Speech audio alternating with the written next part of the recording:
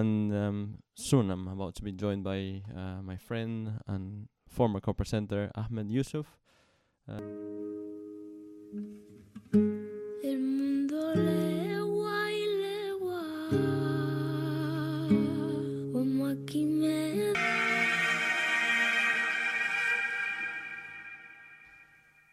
The ending to the song, my kids hate that ending. Why do they hate the ending? Oh, because it's a little bit, like, I guess, dissonant. It doesn't. It doesn't have like a climax. That's right. So that was Rosalía. She's become a worldwide sensation. And the track was called Si tu supieras compañero. Now, in the studio with me, you're listening to Mad Village. It is now 23 minutes past 9. Not a very respectable time to start the show, but that's what we could do this morning. And with me, I have Ahmed Yusuf. Good morning, Ahmed. Thank you. It's been a good morning. Had a nice cup of coffee. Yes, good morning. But the last few days have been pretty shitty. Eh? Yeah, the last few days have been not so great. So maybe for if there were any listeners who have been living in another planet for the last couple of days, we can tell them a little bit about what has happened. So 50 people are confirmed dead after Friday's shootings at 2 mosques in Christchurch in New Zealand, South Island. 42 people died at one of the mosques and 7 at the other one. And another victim died later in hospital. At this stage, there's a 28-year-old Australian man. His name is Brenton Tarrant. And he has been charged with murder. And the Prime Minister Jacinta Ardern yesterday indicated that there was also another suspect who had been the police were planning to charge him. So that's where we are. They are attacking people who are praying and completely defenseless. Well, the thing about this sort of terror attack is that it happened. It was premeditated. The terrorists knew that Friday was Jum'ah. Knew that Friday was Jum'ah. Knew that around the time he went there was when everyone was praying. Knew it would be the time when the mosque would be full, and it was a very strategic and sort of calculated assault. And I guess what I've found really interesting in the past few days is the condemnation from people who are, let's say, who've more or less produced this violence, like Chris Kenny, for example. Chris Kenny, Sky News, Scott Morrison, Peter Dutton, the ABC, The Age. The production of this violence has been started. The seeds have started since 9/11. In 2017, Murdoch Media News Corp had 2,891 stories trashing Islam, just negative stories about Islam in that one single year. 2,000, which is I think every single day. Yeah, so that's one thing that has been very interesting, because with the egging incident, and Ahmed, I'm pretty sure we're gonna have to talk about that today. Yeah. Sort of blaming the 17-year-old kid who decided to egg Fraser Anning, and they are calling that violence. I guess without realizing the incredibly high level of violence that Fraser Anning's remarks constitute already. Yeah, and I feel like there's a very big distraction going on with he's a problem, but he's not the problem. It comes from people like Scott Morrison, who in 2011 said he sees votes in anti-Muslim strategies, sort of like fueling the flames of Islamophobia. It's with Peter Dutton, who says, I think in 2015, that Lebanese Muslim immigration was a mistake. It's like Peter Dutton, and then just a few weeks ago, sort of like without any proof, without any sort of facts or anything like that, blanketly saying the refugees and asylum seekers on Nauru and Manus who want to seek medical attention are dangerous because they are rapists, murderers, and pedophiles without any basis whatsoever in his allegations.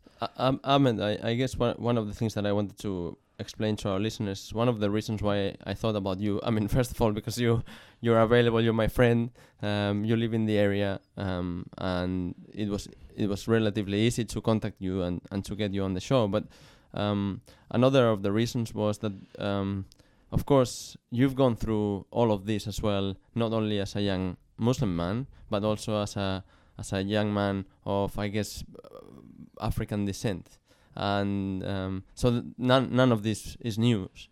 But it shouldn't be news to anyone, really, because of, like, our discourse has become so toxic. Our media culture has become so toxic.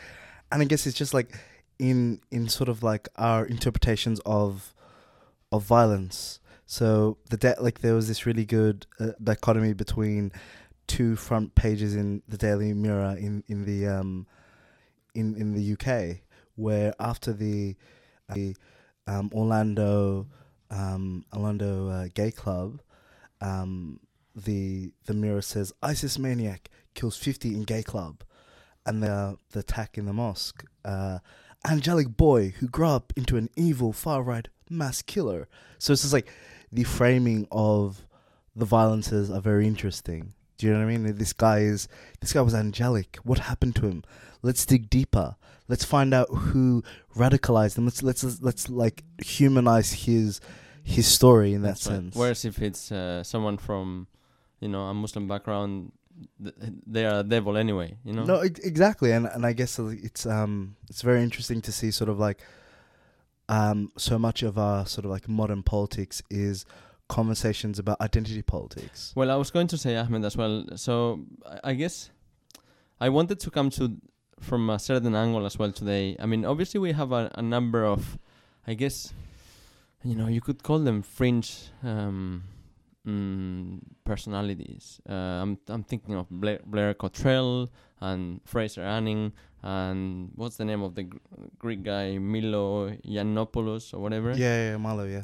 Milo. And in some ways they are the most visible faces of this Nazism. Mm-hmm. I mean, there's no other way to call it, right?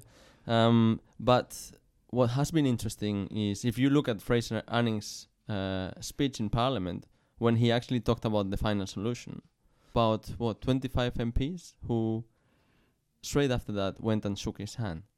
Yeah. And what we have seen over the last few months is how that incredibly radical and violent discourse has actually become mainstream in some ways. Yeah, but not only mainstream, but how these sorts of fake respectabilities in Parliament, in the media, people think about being civilized in discourse has allowed... So for example, we have to shake his hand. Who cares what he said? This is protocol. You know what I mean? And that just shows how, I guess, who is able to be violent in spaces and still be seen as respectable is very interesting. By the way, I just wanted to say, this morning we're having a conversation with Ahmed, and if there were any listeners who want to contribute, there's a number of ways to do so. So you can send us an SMS 0447777989, and also you can send us a tweet if you want. So the hashtag what is it called? The handle is MAD_village, Mad Village. So feel free to interact with us. But yeah, I mean, I completely agree. But Ahmed, I mean, how interesting it is that 2 days before that, or 3 days before what happened, really had rejected Milo Yiannopoulos' visa. And then they flipped. After this happened, they flipped again. Now, this is a guy who, similar to Blair Cottrell, have been clearly advocating for violence. Well, like, he used to work for Breitbart, and there was this BuzzFeed expose on the workings of Breitbart and how they've worked very hard to push Nazism and white supremacy to the mainstream. And sort of they have these emails between Stephen Bannon, the founder of Breitbart, and Milo, talking about some kind of war. This the language of a race war is in their vocabulary. And the reason I bring up Stephen Bannon is because that expose happens, I think, in early 2017 or late 2016, and then Stephen Bannon comes into Australia last year for an interview with the ABC, and people widely criticize this interview. And what happens is there's a distraction here. There's a distraction of like, we can't talk to who, we can't talk to who. But it's not about who you can or cannot talk to. It's about how you frame a discussion. Well, exactly, yeah. And in this interview, Sarah Ferguson, who I think is a very good journalist, if anyone's seen The Killing Season, that's just a testament of her journalistic ability. But her inability in this interview to actually interrogate the white supremacy of Stephen Bannon. So properly challenged, right? Yeah, because he uses these very sort of like these sort of white nationalist tropes, right? So it talks about sort of economic nationalism. He talks about thinking about the Republican Party as the workers' party, using very clear sort of parallels with the way Nazis in Germany were called the National Socialist Party. Do you know what I mean? And let's not forget that similarly we had Blair Cottrell on Sky News. Yeah, Sky News. And you know what's even funnier is that Adam Giles last night was saying, how do these people have power in our discourse? We shouldn't allow them on social media. Dude, you let him on your platform. But again, you didn't let them on the platform to ridicule them and you basically you gave them a platform to basically say whatever they wanted to say. But even so, like, say for example, we say we expect this from Sky News, right? We expect this from, say, Murdoch Media, but the ABC is as complicit in this as well, because after the interview, Sarah Ferguson posted a picture of her and Stephen Bannon and says, there's nothing wrong with this picture. Yes, there is something very wrong with this picture, because you see this person and you see them, you have to perform this respectability. You're normalizing the fact that you're actually sitting down there with an Well, you can sit with him and interview him, but the way you interview him is very important. Yeah. You know what I mean? Like, you don't just give him an open-ended platform. That's right. You don't in the interview say, no, I do not think you're a racist. I'm like, to make that assertion. Yeah, and of course the reasons for that are different, because obviously the Murdoch Media, I mean, that's because that's the way they think. But for the ABC, it's because there is this notion of being neutral, and I think it's a very skewed notion, and it's similar to when, talking about climate change, they always feel that they have to bring a skeptic in. And why do you have to bring a skeptic? No, because this is the thing. There's a really interesting, strange thing about sort of the idea of balance, for balance sake. So if we are talking about climate change, which is a pretty much roundly agreed upon thing that's happening by almost all scientists, and then you find this skeptic on the street who says, nah, it's not happening, that person now is given the same sort of platform as, say, the scientist. Exactly. Yeah. But even in this, it's like there's no opposition to his conversation. This is just an interview with Stephen Bannon and Sarah Ferguson, and there is no sort of contextualizing of his views. There's no talking about what Breitbart is. There's no referencing this BuzzFeed expose that showed Milo and a bunch of other people from Breitbart with Richard Spencer doing Nazi salutes. Like, there's no contextualizing of what these people are. It's about like, look, we are talking about them, and then if you don't talk about this, you're in silos. But the interesting thing about the ABC is the silo in which they exist in. Well, exactly, and I think there's nothing wrong with talking about them and to have them on the show, but you have to call them for what they are. Yeah, but also you have to do the work of actually, like, all right, so if we're going to talk to Stephen Bannon, we need to talk to other groups in the States who contextualize his views. No. We need yes. No, I was just going to say, Ahmed, as well. So if I don't remember wrong, I read this yesterday or the day before at the egging incident. Some of the people who were watching Fraser Anning's whatever it was, press release or whatever it was, press conference, were Blair Cottrell and also that comedian guy who was charged with defacing the Eurydice Dixon Memorial. I mean, I guess what I'm talking about here is the fact that these people are gaining momentum. They are becoming. Is that idea of becoming mainstream? Yeah, 100%. Legitimized. But the other thing as well, which is really interesting as well, is that they use, I guess, democratic platforms. I mean, they don't believe in any of that, but they still use it. And I mean, for example, the best, how many of these people are condemning Islam because they say that Islam doesn't respect women? When, you actually challenge if you think of the views of a lot of these people, they have no respect for women whatsoever. Yeah, no, but it's about sort of, this is all, but this is the thing, it's about seeing, it's so crude in its sort of, just the way it's not about respecting women, it's about ownership.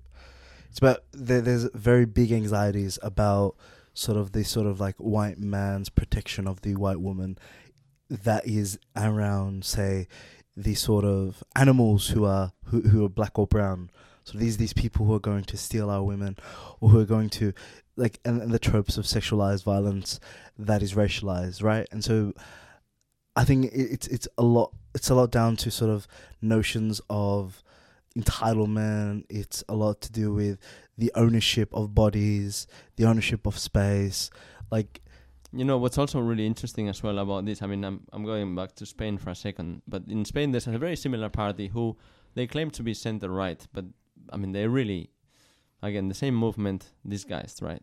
And one of the things that they use against Islam all the time is they say, oh, Islam is homophobic, right? And these people, they were always protesting against same-sex marriage, right? But they blame Islam because Islam is homophobic. And of course, what people also miss in that is as if Islam was just one thing.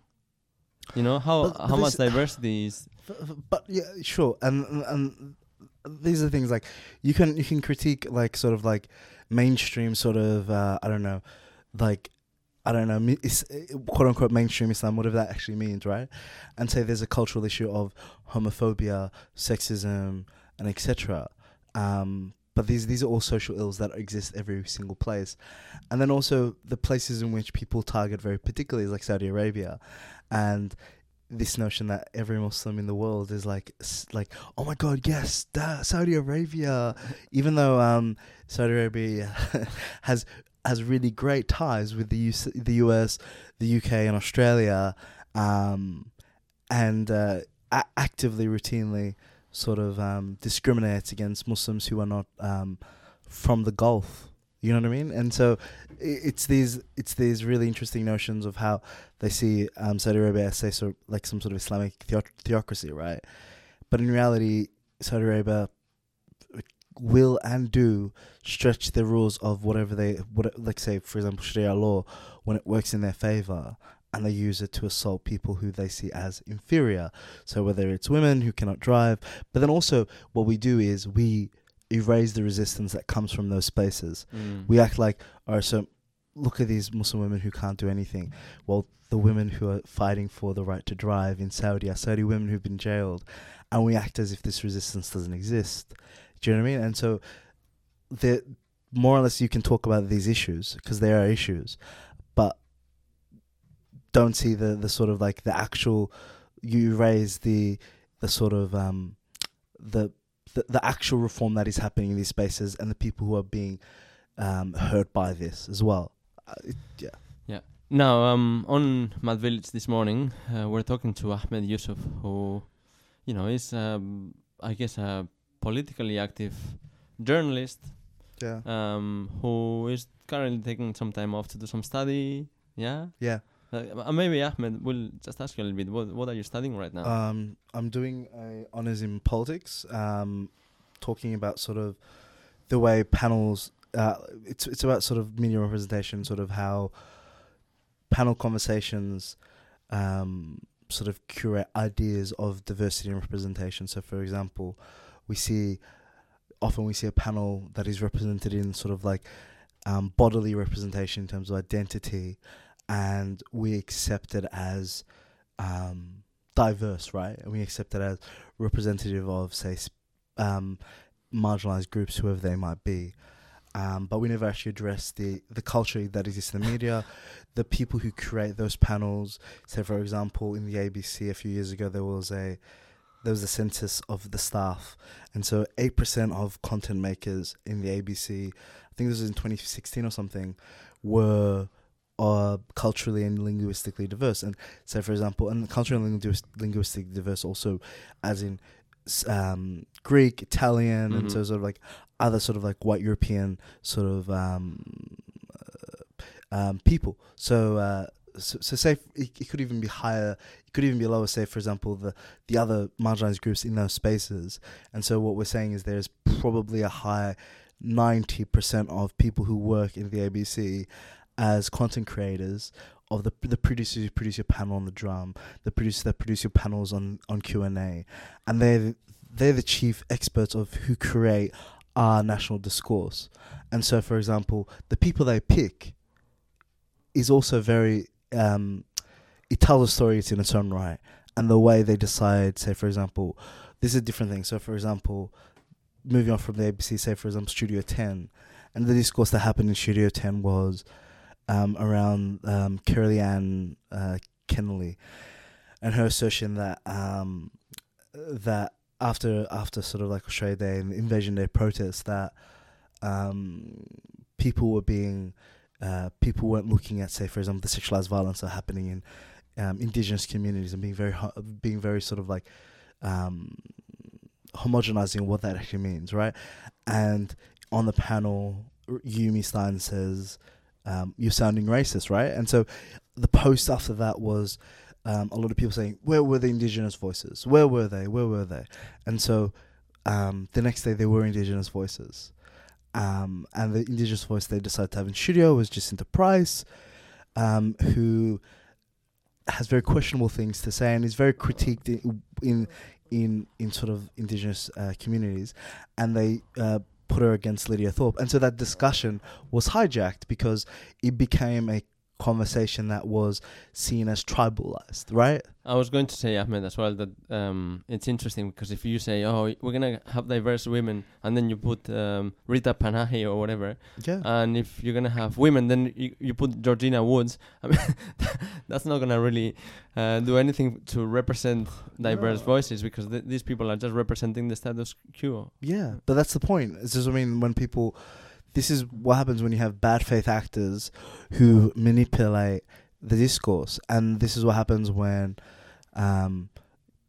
Q&A decide to put particular people, or Sunrise or Studio 10, whoever it might be, all these panel groups who the largely the makeup is the producers are mostly white, but also the culture in which they exist in is never discussed. I was going to say, Ahmed, that I hear from what you're saying that until you really increase diversity of content creators. Yeah, but also no, because like otherwise it's always going to be simply about who we choose on the panels, and there's much more to that than that. No? Yes, that too, but also it is it is sort of like like making the scope for content creators bigger, but also having an actual culture shift in our media.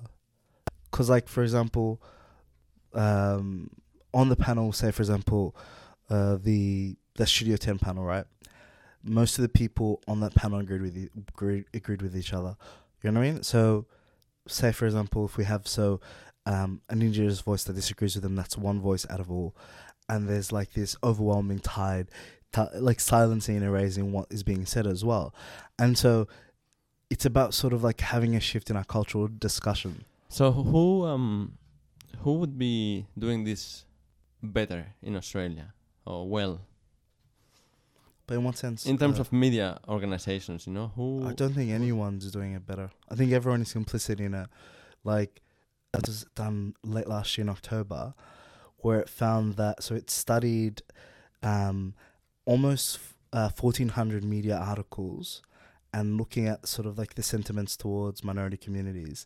And it found that a third of news stories contain negative sentiments towards minority communities, while more than half of the editorials and commentary pieces portrayed minorities negatively. So you're saying, so news stories that are quote unquote supposed to be neutral, right? And this idea of neutrality, whatever that means, right?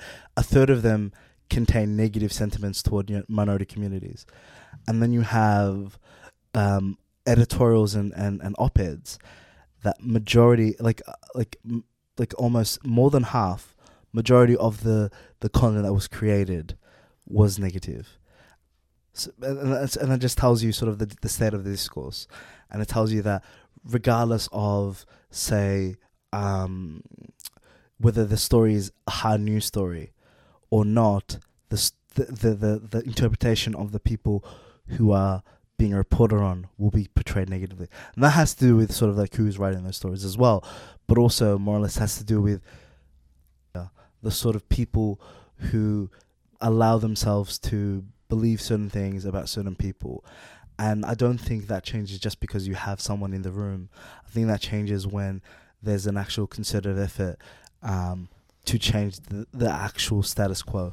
I mean, I guess that the other unintended effect, or intended, I don't know, but one of the things definitely very reasonable. I'm thinking, for example, of Yasmin, what's her name? Abdel Majid? Yeah.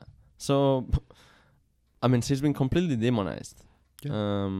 Where I think most of the times, I mean, I completely agree with everything that she has to say. Similarly, even more so, someone like Nyadol Nguyen. Mm. No, see.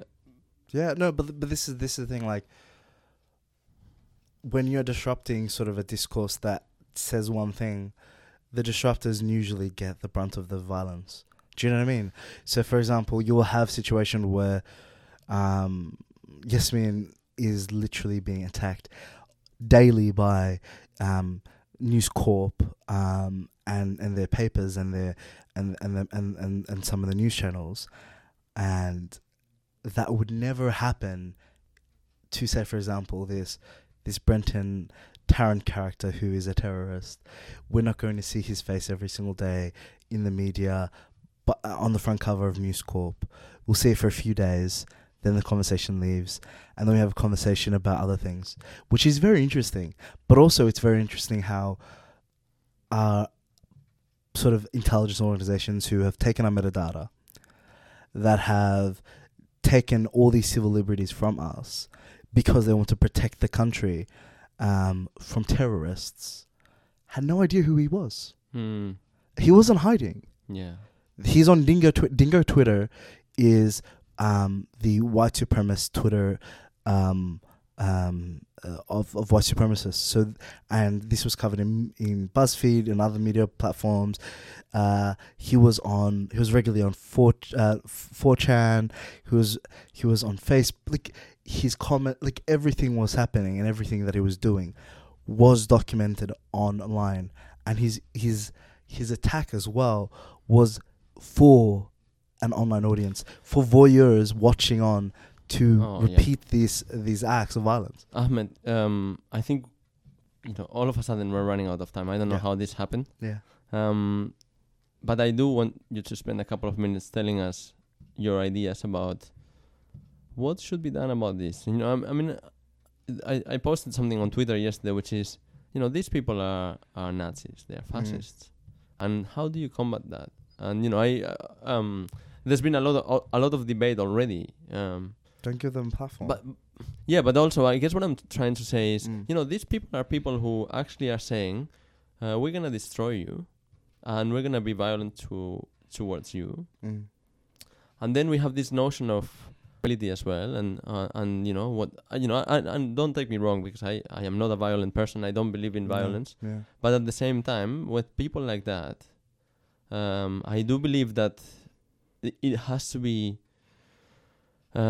strong opposition, and that you have to show them that we're ready. We're gonna be fight you on every front.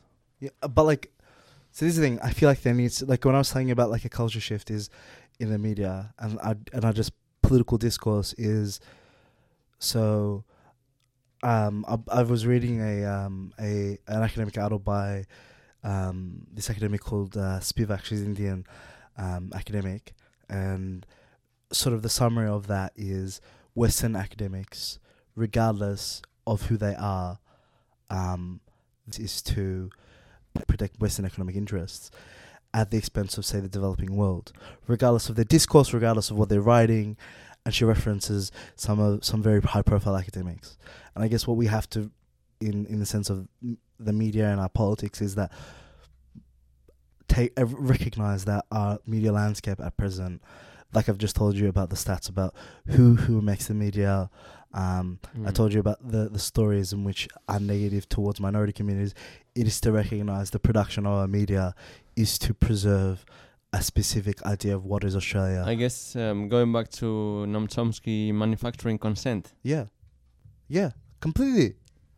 Like this is a long producing of violence, a sort of like a subliminal violence that allows people to be okay with extreme acts of violence. We're okay with foreign policy that we support from the States and other places that produce violence in developing countries with foreign intervention, with supporting regimes who are viciously attacking people.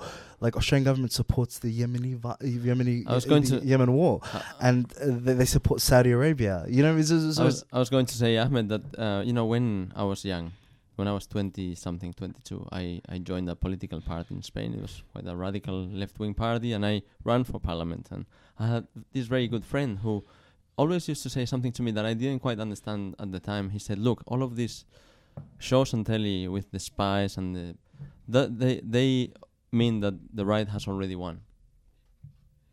And for quite a long time, I didn't really quite get that. And then, again, you look at the situation now. You know, we have shows on telly that continue to normalize torture, for example. It's actually seen now as radical. Yeah. Interesting, no? No, very interesting. But like, this isn't new. No. Like look at the history of Australia. Like, it wasn't until the 60s that Indigenous people were allowed to be human in this country, and still at present, despite making 3% of the population, they make the majority of our prison population. And like that's very instructive of sort of like the white supremacy that exists in our society and the sort of racism that perpetuates itself, because I think this is the best example of, say, for example, conservative doctrine is to be conservative, protect economic interests, right? It makes no political or an economic interest to spend billions of dollars on detention centers, offshore detention centers run by private organizations. Makes no sense whatsoever unless you're particularly protecting an image of what you perceive to be your country or this national identity. That's what it is. That's the conservative that exists in there, is to conserve this identity. It's not about any sort of politics whatsoever, because if we're talking about economics, it doesn't make any... Yeah. Ahmed, unfortunately, we've run out of time. I have to say, our listeners, they only got a short show today, but they definitely got the run for their money today. So hope they enjoyed it. Thank you so much for being here today. It's been a total pleasure to talk to you as usual. Okay, and we're gonna leave our listeners with a song by Willow called "Organization and Classification." And unfortunately, you won't be able to get to listen to the whole thing because we have Alec in the building, and he's gonna be starting his show in just a couple of minutes. So see you all next week. Thank you.